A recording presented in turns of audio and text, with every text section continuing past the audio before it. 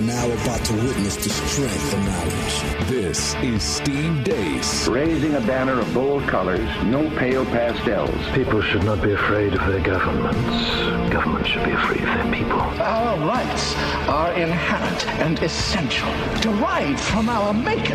That is liberty. And liberty will reign in America. This is Steve Deace.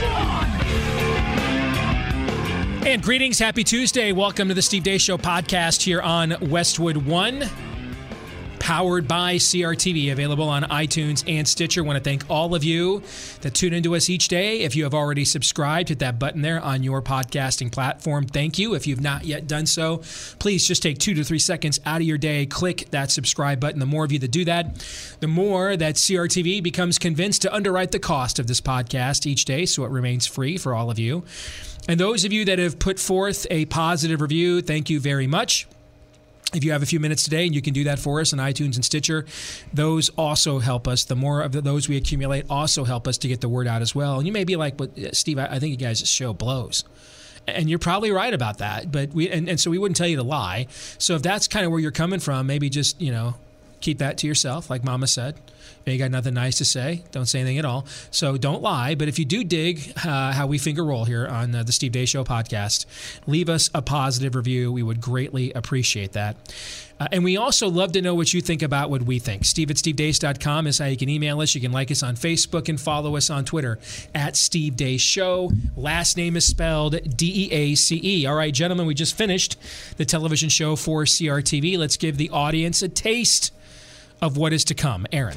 I've finally found my true calling and direction and my rhythm on this show, and it is to basically, when you guys are trying to fight and trying to continue to stay in the fight, I basically just try to light myself on fire and take you with me. That's my calling. Pretty much. Yeah, I am just here to remind you that nothing matters. Yep. Yeah. Hey, you guys want you guys want a Marxist Madness scoring update? You bet. Okay. Angry Atheist is in a dead heat with Booing God. They're separated by only a few votes. The Bernie Sanders Religious Bigot, the number 5 seed out of the Swamp region, is just thrashing the number 2 seed, Tears of Rage Booker. Yep. Well, I thought Cory Booker was going to win that region. I'm going to be wrong. Okay. And in the Holly Weird region, this is surprising. So what you're saying is the number 3 seed is beating the number 4 seed, Behead Trump, by quite a good margin. Wow. Man, my bracket's looking good. And Zoe Tur, the number 2 seed out of the Tolerance region, is beating Trigglypuff, the number 1 seed, by also probably, that is the biggest margin aside from Bernie Sanders' Religious Bigot. Zoe Tur is really continues to strangle the competition. I had Zoe Tur versus Behead Trump in my bracket in the finals. That would make sense. Yeah, so Zoe Tur is looking good. Behead Trump not so much, and I get asked about this guy frequently. I know he's become a huge thing. I have nothing against him. I just haven't had time to really dig into his work. I'm loosely aware of it. I've heard the name Jordan Peterson.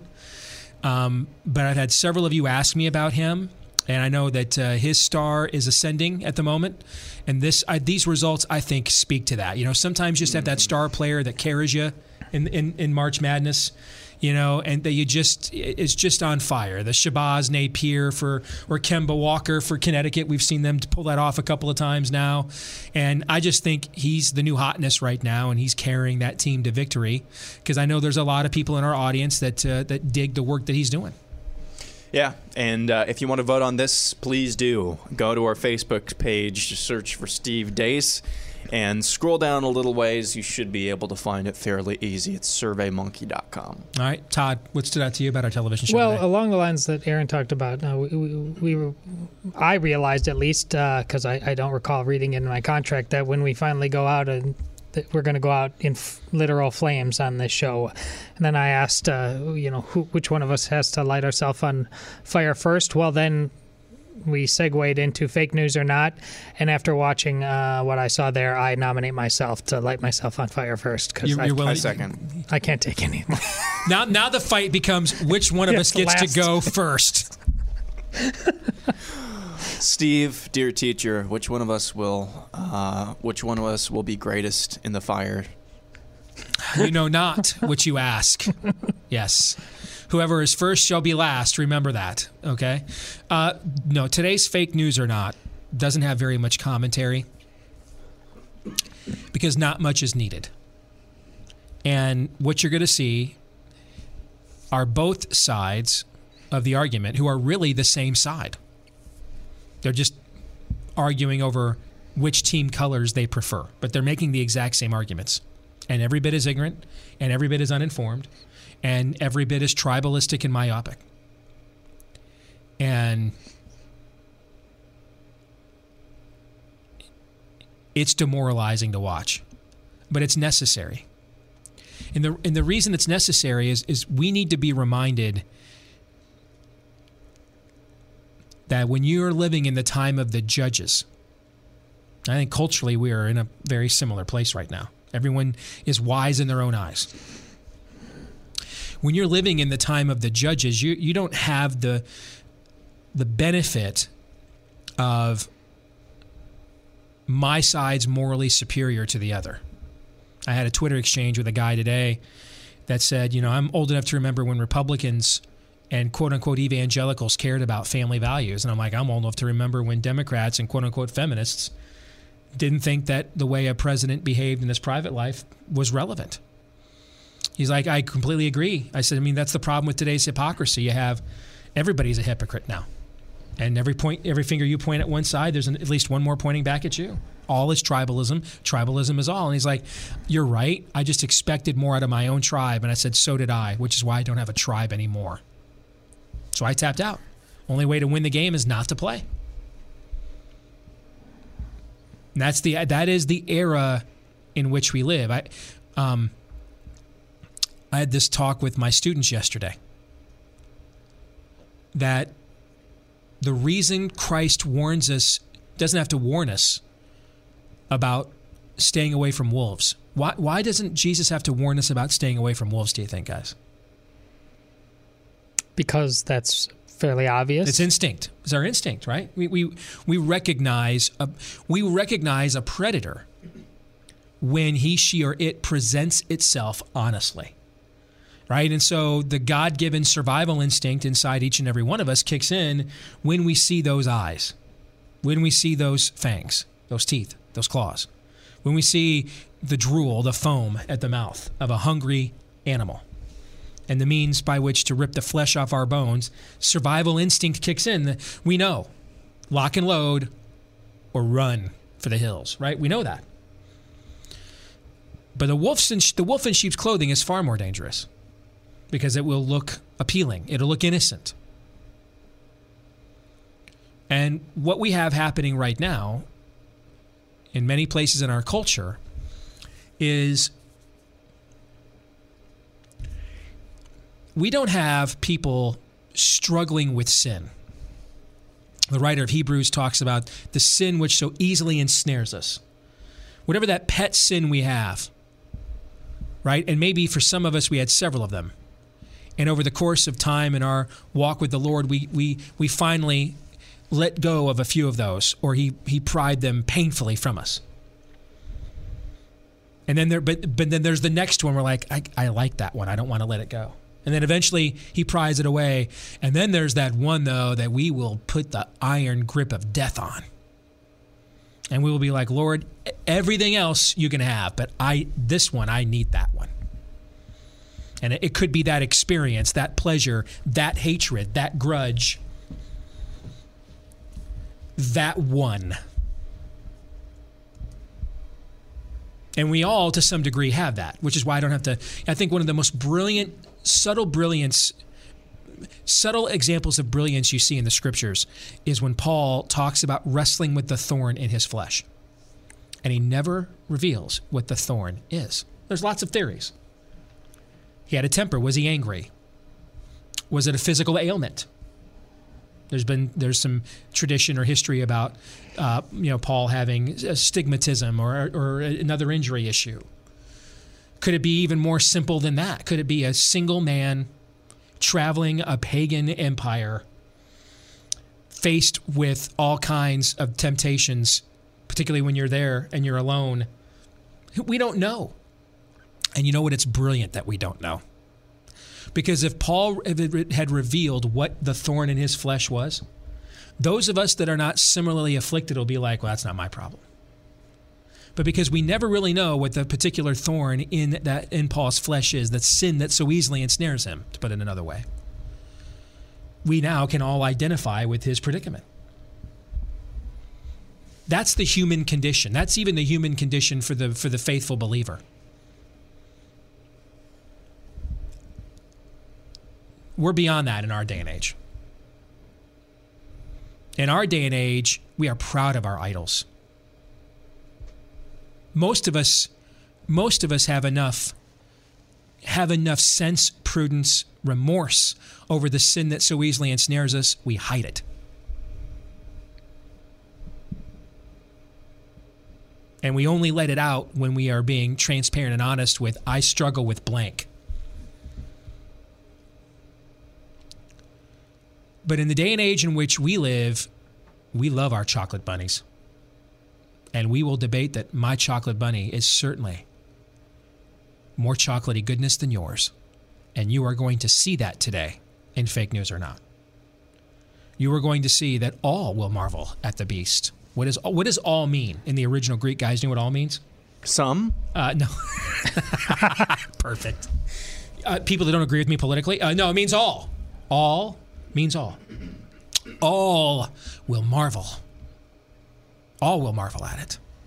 And you will see in today's Fake News or Not, will you not, gentlemen, that all will marvel at it. You should have a visceral reaction after watching 3 seconds of Fake News or Not. Put away sharp objects. Again, nobody sells this like we do. I thought... In a month, we're going to be coming on this podcast and saying, hey... we're in some trouble here. What did John Miller, who joined the roundtable from CRTV, say? Getting depressed. Man, it gets more depressing every time I come on here. Oh, I thought yesterday we were at peak sales pitchy, but I think we sold some ice to Eskimos right here the last few minutes, gentlemen. So now is a good time to remind you, if you're not yet a subscriber to CRTV, promo code DACE.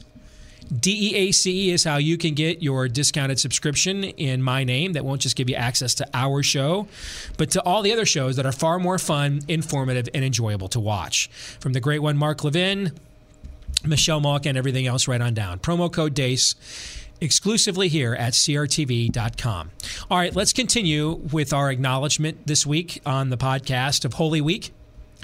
And we're doing all the normal podcasts we do. We're just going to do them all from the perspective of Holy Week. So yesterday, we did our typical Monday weekend news and views, but we did it from the perspective of what would Jesus say about these headlines. Today, we're still going to do Pop Culture Tuesday, but we're going to do it from the vantage point of the question that kicks off, I think, one of the most powerful messages and sermons Jesus ever gave.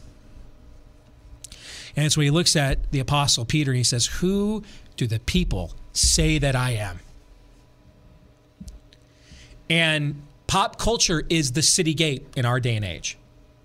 You know, in the ancient world, the city gate is where the shiny, happy people, the cool people hung out. It's where business was done. It's where minds were made up. Opinions were shaped. Pop culture is that place today. Used to be, in past eras in America, it was the dinner table. Maybe it was the classroom.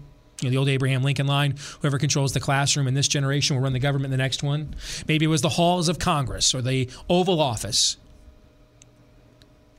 And way bygone eras of Americana, it was the pulpit. But today, in our age, anybody want to disagree with me? The city gate is pop culture. That's the most influential platform in America today. Do we all agree on that? Agree. All right. So let's take a look at popular culture and pose the question Jesus poses to Peter. Looking at the most influential sector of our culture today, whom do the people say that I am? What do we know about how pop culture answers that question, Todd? Well, I want to ask you, and Aaron, can I get a clock on the remainder of the show just so I can be clear on the pacing of all this? And you like being put on the spot. I like putting you on the spot and see how the wheels turn. So I'm gonna be, when I ask this question, I am going to be speaking very loosely in persona Christi. I'm going to use the form I when I say this. Just note, it's not because I've got a God complex, which I kind of do. Remember, your cologne is smug. Yes. And I just want you to take these on one by one, and all these could probably be answered very generally.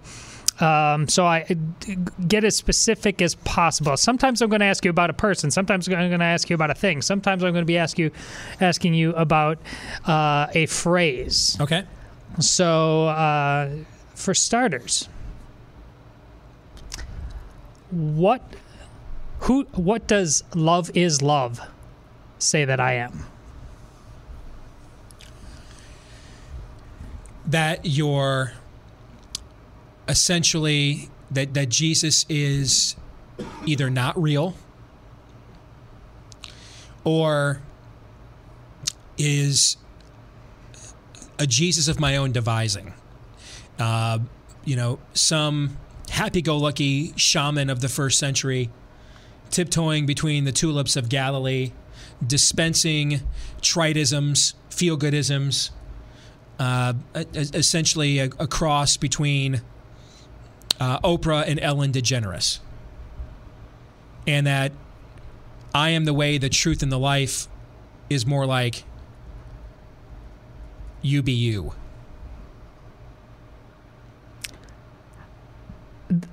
How is love different from the greatest of these is love? Well, we have to define what love is. Right, that's what... God is love, but love is not God. That's an important distinction. God is love, but love is not God, meaning God is love. So therefore, whom determines what love means? God.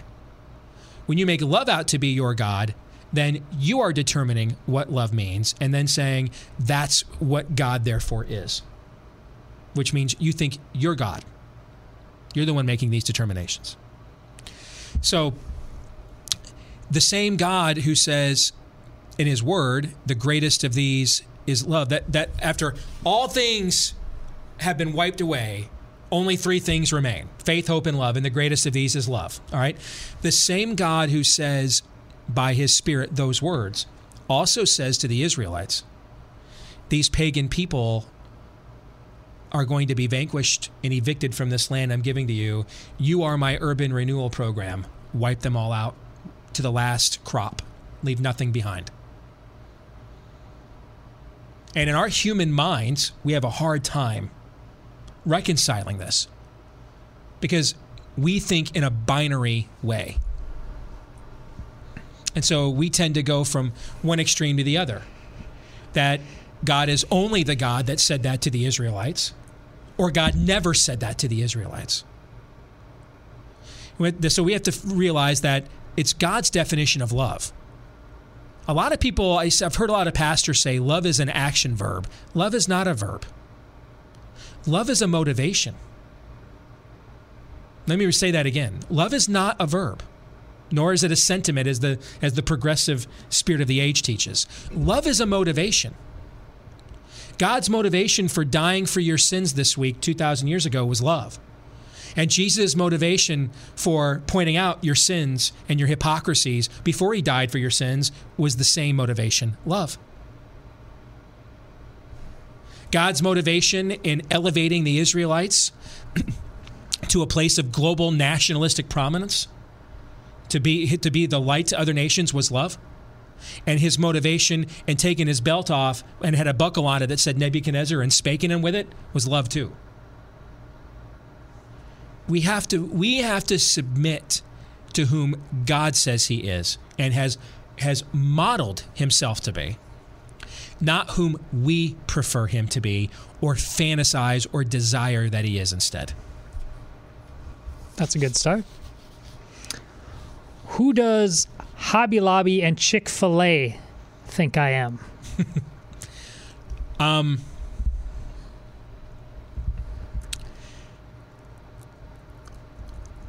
again, this question is, Christian believers, you could specifically from a business perspective, how does that living out that aspect of your faith carry through in that walk? Somebody to recognize as the source of my skill, ability, blessing, prosperity, etc.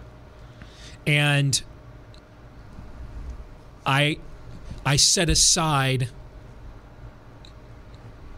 some of that blessing to both bless the blesser and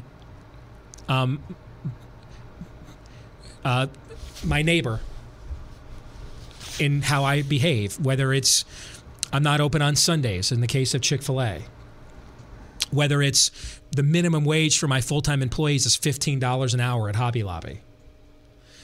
These are recognitions. They don't have to pay that.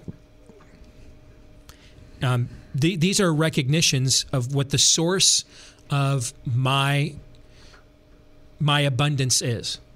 And therefore, to whom much is given, much is required. And I'm going to use the platform and abundance that God has given me to testify to him being the source, to give him glory for that abundance. And then I'm going to share that compassionately and generously by loving my neighbor as I love myself. I'm going to pay somebody not a minimum wage, I'm going to pay them a living wage. Dare I say a vocation of sorts is being lived out there? Sure. Well, now we're getting all reformational up in here, but yeah, if you want to, if the Catholic is asking me if I believe in the priesthood of every believer, yeah, they are living out a vocational aspect of their faith. You bet. They are behaving as priests. Sure. This is along the lines of what we normally talk about on Tuesdays. Who do the makers and the films themselves? Noah, Exodus, Gods and Kings, Mother, who was made by Darren Aronofsky, who also did Noah, and is a, air quotes, religious allegory, and Wrinkle in Time. Who do they say that I am? Either that you don't exist in Aronofsky's case, he's a virulent militant atheist. Then why make the movies by at all? his own definition? To troll and to parody people that you think believe in a lunacy, people that you think believe in a fairy tale, and one that is inhibiting your quest for self-actualization, your projection of what a healthy, enlightened society should look like. And you think this is the idea system, this is the worldview that is stopping that from being realized. And so you are using your vehicle of popular culture in order to pillory it, to parody it. In the case of the woman whose name escapes me, who directed A Wrinkle in Time, she's not a-religious. She's a pagan by her own admission. She claims we've evolved beyond Christianity, so she wants to devolve us back to, the Druidic, pagan, Celtic occultism that Christianity vanquished, primarily through the Catholic Church, by the way, many, many, many centuries ago. So today's progressives are often yesterday's regressives. Essentially, we're all coming back again to what we in the West already rejected many centuries ago. So she's not irreligious. She just believes in an alternative religious system. She believes she's practicing a form of Reconstructionism, which is a tactic of postmodernism and progressivism, and so is Aronofsky.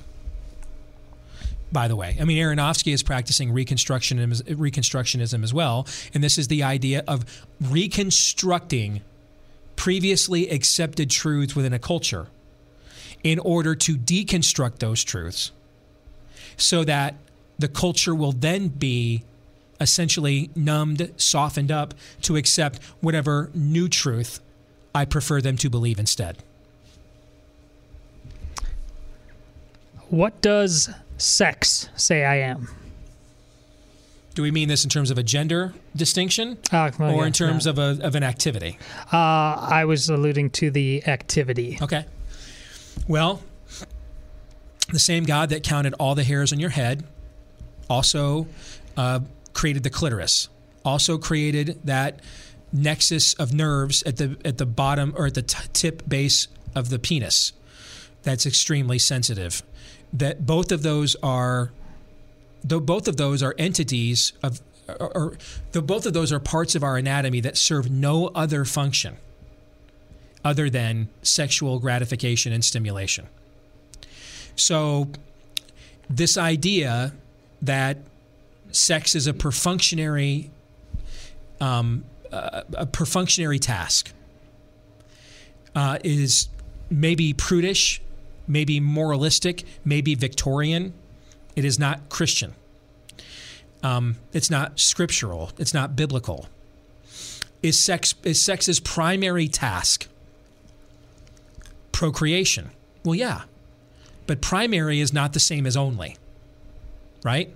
So does that mean when a woman's gone through menopause and her eggs are no longer there or able to get pregnant, or a man's sperm count is low and he can't have children, by that definition, him and his wife would be sinning by continuing to have sex? Sex's primary function is procreation. It is not its sole function. And I think an argument could be made that sex's primary biological function is procreation. Its primary spiritual function is oneness.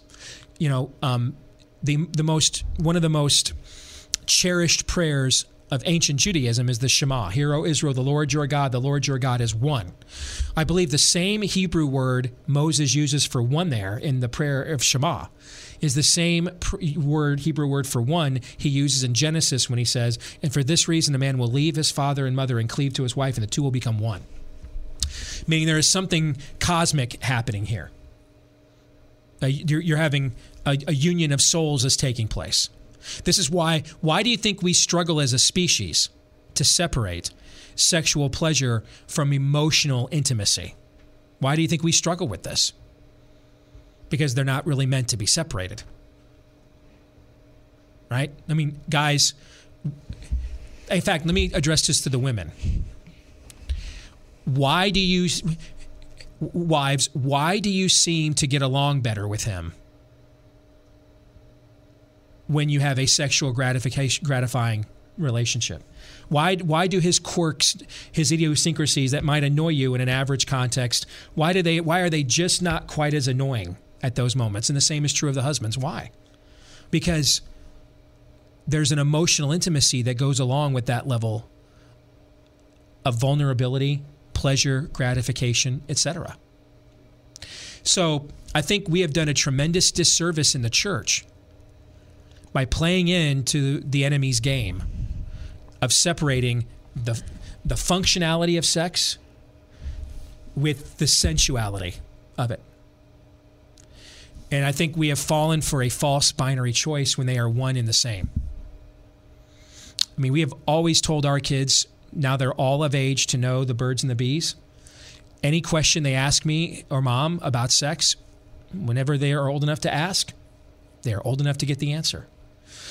We do not hide whatsoever from the fact sex is absolutely incredible.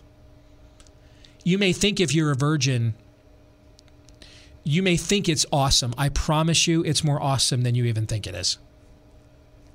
Okay? So I think we have ceded all the ground of pleasure to the enemy. And he has left us with only its primary function. And by ceding all the pleasurable ground to the enemy, we've now given away the intimacy aspect of it as well. And so I think with sex, I think I needed to outline that before I get to the bottom line answer. Sex says to me that God is pretty cool, dude. That's what it says to me. I mean, he could have, we could be like salmon. We could swim upstream, spawn, see you next year if we make it that far. But sex is the best evidence we are made in God's image, in my opinion. Because we're the only creatures in this creation who have this level of vulnerability, intimacy, and emotion tied to our reproductive systems. And I think that's a sign that there's something more happening here. There's more intended to happen here. And I think it's also why we've had a very difficult time over the years, whether it's either through licentiousness or prudishness. We have, as the church, fallen in traps where sexuality is concerned many, many times because we struggle with balancing these things. Good answer. Who does Tim Tebow say that I am?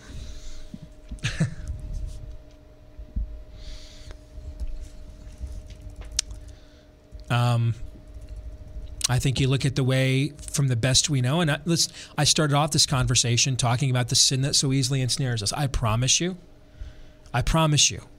if we look through every text, every email, every Google search, if we could go back and watch every phone conversation, capture every thought, we would find, even for Tim Tebow, there is a sin that so easily ensnares him as well. He is just a guy named Tim. Setting that part aside, though, I think what we know of his life answers that question for us.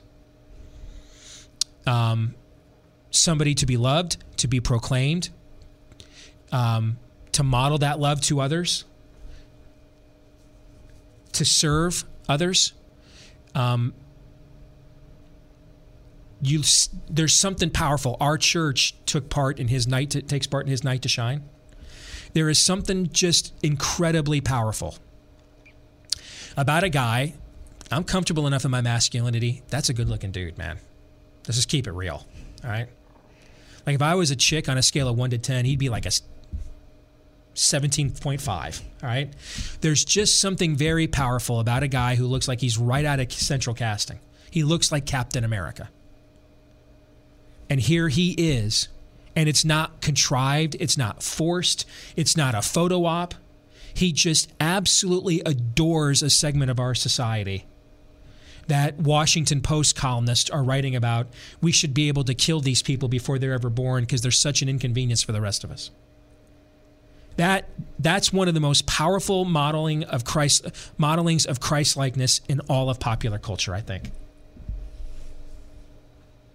Really quickly, how does, all that being said, how does his taking a knee and doing it nonetheless despite the scorn he get for it compared or is juxtaposed to Colin Kaepernick's taking a knee? One is a sense of reverence. The other is look at me. Now, let me say this, though. There's a time and a place when if you really have a point to make, to face injustice, that look at me taking a knee has a time and a place. I'm not opposed to that. What's one of the arguments I've often given about the whole knee protest culture? What do you want? Right? Mm-hmm. So the same people that want to take a knee then say, when my team wins the Super Bowl, I'm not going to go to the White House and have an audience with the President of the United States. Help me to understand this. So you don't want to make a difference then? I mean, that is the President of the United States putting himself in a pretty vulnerable position right there in a photo op like that. If you wanted to lay down, if you wanted to call him to account for some things, that'd be one heck of a moment to do it, right to his face. So you want to take a knee to a football game, but then you don't want an audience with someone who's actually empowered to follow up on the things you claim you want. That shows me this is about attention. Or you have you are naive in that you don't understand really how to enact the change that you want. You haven't thought it through. Both are a sign of immaturity. What's the goal? What do you want? What do you want the NFL to do? What cause do you want them to donate to? So, I mean, understand that when you say, I'm going to take a knee, but I don't want to have an audience. Like, for example, if someone took a knee over abortion, would we have a problem with it? Generally speaking, no. Generally speaking. You know, we might also, if the public was just as alienated by doing that during the national anthem, we would probably explain to them, well, you're doing it during the national anthem. I mean, maybe the best thing to do, use your platform as an NFL player. Fox News will give you time to go on anytime you want. You can be on every show on Fox tonight if you want. You want to blast President Obama for funding Planned Parenthood, Fox will put you on from 8 Eastern to the entire primetime block. You know, but maybe that's not the moment to do it, because that's a time and a place of sort of unity, recognition of who we are as a people. But the same thing applies in this case. What's the end game? What do you want? Well, I want an end to injustice. Okay, the President of the United States is the chief executive officer of the United States, meaning he is the chief executor. He's the chief enforcer, executor of the laws of this nation. You want laws to change, but you don't want an audience with the guy who has more power than anybody else to change them? I mean, I don't know. Do you just want to be on the 6 p.m. Sports Center tonight? I mean, what's your end game? What's your goal? And Tim Tebow's end game is just look Simple at God. reference. Just look at God. That's the only end game. Simple reference. Yeah. That's it. That's all.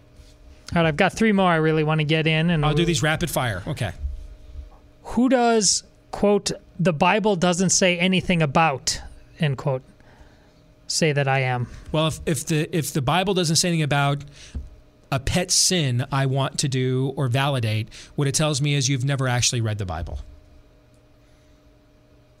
You don't know the Word of God. You're going off of cliches and maybe you Googled something once. Who does the Ken Ham Bill Nye debate say that I am? Bill Nye would say that you aren't. Was that a science debate? Was that a theology debate? It was a philosophy debate, because that's what mostly passes for science in this day and age. Bill Nye would say that you aren't, and Ken Ham, whether you agree with all of his theological conclusions or not, would clearly say that you are. And that's the old James Dobson line. One of the best observations I've ever heard, that there's only 2 worldviews in this world today. God is and God ain't. Quick corollary of that, then who does science say that I am? Again, that you aren't. What science says is ye be like God. I will be like the Most High. That's what that says. Science says it's God. And lastly, and I'm really interested to hear your thoughts on this, and I don't know if you're going to be able to do this quickly. We're talking about theodicy. Who does mental illness / cancer / tragic accidents say that I am? This is a classic conundrum, popular culture. What kind of God would? Who does what kind of God would say that I am? It says that you're a God that when you watched your children wreck themselves, didn't stand by, didn't grab a magnifying glass like a kid with an anthill, didn't wash your hands of the matter,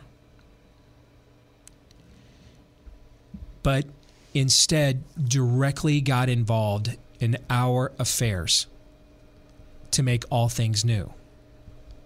And that's what Holy Week is about. That's why we're doing this. That's why Easter has survived. Resurrection Sunday has survived. Good Friday has survived for 2,000 years. Because they are the ultimate recognition that all things work together for the glory of God and for those called according to his purposes. That God did not send his Son into the world to condemn the world, but so that through him the world may be saved. Those things you mentioned say more about who we are. Your response to them, God, tells us who you are. That you are not passive. That you are not lazy. You are not disinterested. That you are not absent. But to the point of leaving paradise behind, to be born like any other child, to need to be changed like any other child, to need to be fed like any other child, to need to be taught, potty trained like any other child, to need to sleep like any other person, to be hungry like any other person, to be dirty like any other person, to sweat like any other person, to have to relieve yourself like any other person. It should blow our minds. The most powerful being in the universe lowered himself to be with us by being one of us in order to save us. The fact that God looks at those things you just mentioned, and this was his response, I think that speaks powerfully to his character. And I think people that want to blame him for those other things are the same people that say, I want the freedom to do what I want to do. And then when the consequences for those things show up, I want to be able to blame the God I demanded my freedom from. You can't have it both ways.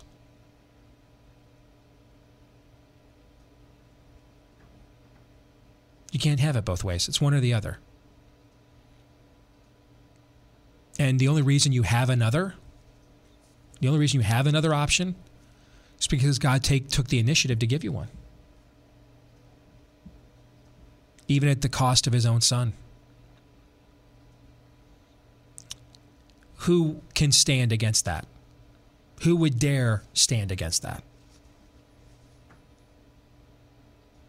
The world cannot. That's always why tyrants and despots want to be rid of the word of God right away. Because it's a reminder of who they are and who they aren't. They're not God. They're not the ultimate authority. And I know we live in a day and age where there's a lot of different religious theories and systems, and many of them have virtues and values that are worth emulating. Only one of them offers you an empty tomb. If the tomb is not empty, then at best, we're life coaches. At worst, we're frauds. If the tomb is empty, that's everybody else. It's that simple, but it's not easy. Final thoughts, Todd and Aaron. Aaron, I'll start with you. Culture, our world, our neighbors, our co-workers, everybody seemingly has a different definition for who Jesus is. Yet, at the core of it, it is that question. And you could couple it with the question about human nature, but it is that question that will basically be a Pandora's box for whatever else that person believes.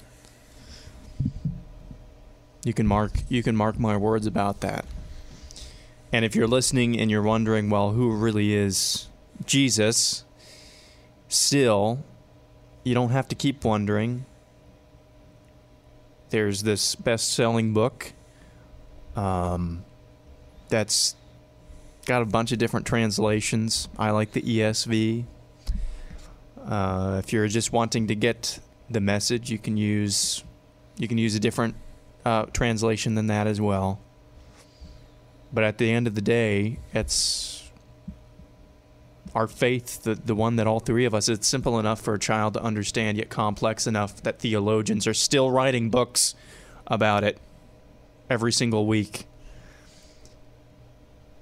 And you can know this person as well, who we call our Savior. You can know who he says he is. You can truly know him if you just read his book. That would be that would be my final thought. Don't necessarily listen to what other people, to who other people say that Jesus is. And at the same time, don't make him into somebody that he's not. Figure out for yourself. We have to live in the world, but must not be of the world, and that pretty much sums up how we must wrestle with pop culture. It is, in many respects, one of the most robust religious venues of the age, and despite what people say, don't talk about religion and politics and play. Well, people are always talking about religion and politics. It's under talk about wolves in sheep's clothing. I mean, it depends under what guise they're in. So they're setting rules that they're not willing to live by. So you shouldn't live by them either. You use pop culture to talk about the name of Jesus all the time, and Jesus has given us many ways to do so.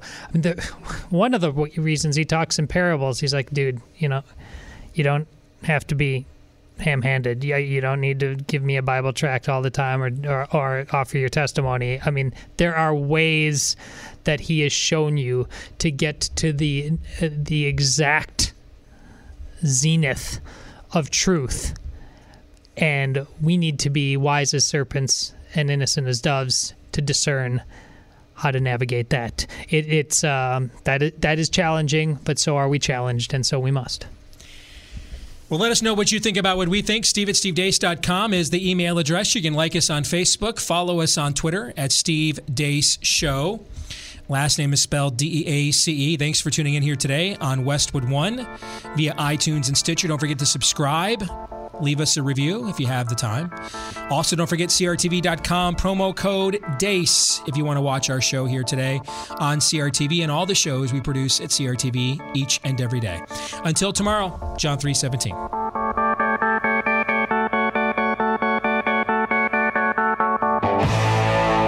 This is Steve Deace. I like you.